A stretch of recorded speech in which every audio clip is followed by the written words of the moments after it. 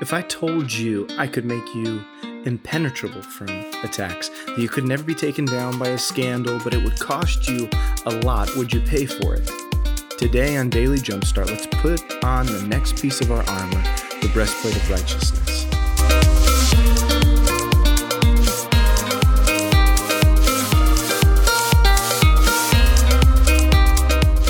The next part of Ephesians chapter 6, verse 14 is the breastplate of righteousness. Righteousness meaning being right, just, the state and characteristic of being in the right. That's what righteousness means, and it's kind of a Bible-y term. But when we talk about righteousness, there's actually two ways to understand righteousness for a Christian.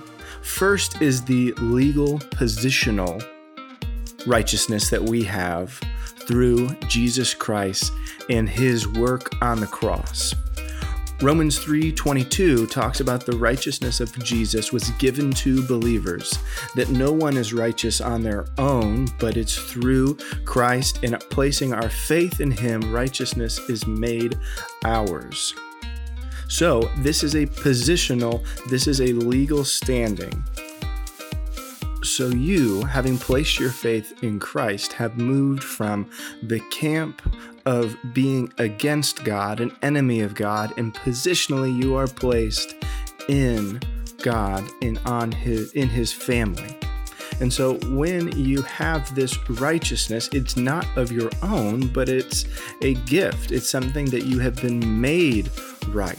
That even though the wrongs were there and your responsibility, you now are righteous in Jesus Christ. So this is a state that you cannot change. You are protected. Your salvation is protected. You wake up in the morning and you put on your armor in the righteousness of God. You place that over your most vital organs, the breastplate covering your vital organs, your heart and your lungs, and you're going to put that on over you and be reminded, I am a child of God. I have placed my faith in Christ. I am secure. So then where would you be vulnerable to an attack? There's another way that we understand righteousness. And in this passage, it seems most likely that Paul is talking about righteousness is about doing what is right. And so this is a practical righteousness, the moral righteousness, that you are making the decisions that are righteous decisions. You are living the life that Jesus instructed. Jesus died for our sins and positionally placed us right before God, but then he also gave us instruction in his way of life, his teachings, listening to his teachings. He's given us a way of living that is right and just and good. And so this is talking about Paul asking us to wear our actions, our very works, as a guard against destruction, against the enemy, against the real things that are going on today for you. Every day for each one of us, there are real things that are going to be coming against us. And one easy way to keep yourself from attack is to make sure that you are doing what is right. Peter says something similar. If we think about what this is talking about, in 1 Peter 2:12, he says, conduct yourselves among the world as honorable people.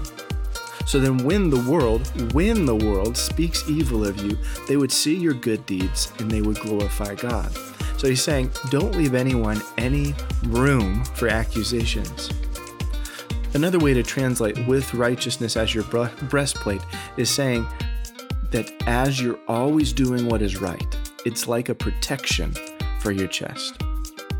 So this might seem like a lot of weight on some of us, but the way that I like to think of this is that in protecting yourself from these attacks, what you want to try to think of your life as is living your life as an open book, as something that is open before other people. And so when you filter through what you're doing throughout the day, how you're talking about people, how you're reacting and responding, say, is this something that I can be proud of? Is this something that I would tell others? And if it's not, if it's something that you feel like you need to hide or you aren't proud of, that would be somewhere where you'd say, all right, this does not condemn me. I'm still positionally righteous. I remember this morning when I put on that breastplate, it's Jesus' righteousness that is truly covering my heart for eternity.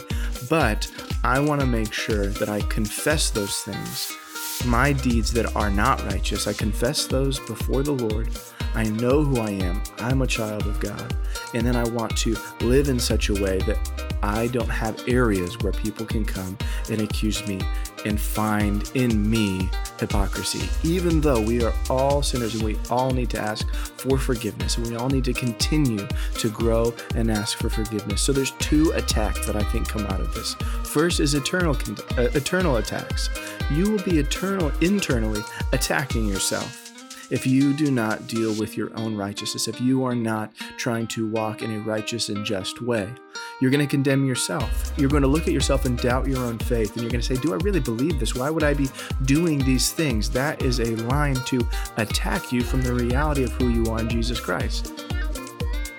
And then the other way that we can be attacked is you're exposed. Those failures that you have are exposed, and there is pain that comes with every sin. Yes, it is hard if someone finds out our darkest secrets, if we are not living in the light and admitting to those and walking in the light, walking in community to work through those things. If we try to keep all of that secret, there is pain that comes with that. But there's also just the reality that every sin comes with pain in this world. No matter if we think that on the front end of the sin, it seems enticing to be able to say that, to do that, to watch that. It seems enticing because we say we can do that thing. But every one of those sins, always, if not soon in this life, definitely in the next life, comes with punishment. But just an easy one is lying. I always use this example when I talk about the consequences of sin. Lying seems like something, it's self-preservation. We want to be able to put the best foot forward. We want to be able to say what we want to say. But here's the deal about lying. Number one, if you tell so many lies, it causes mental stress to try to keep up with all those different lies. You're trying to keep up with all of them. Don't live your life like that, trying to keep up with all of these different lies. But then also, it's proven that you actually can physically make yourself ill. If you are telling so many lies, you're trying to keep up with these lies, that there's actually a physical reaction in your body. You can make yourself sick, mentally, emotionally, spiritually, and physically sick and injured in yourself from telling so many lies.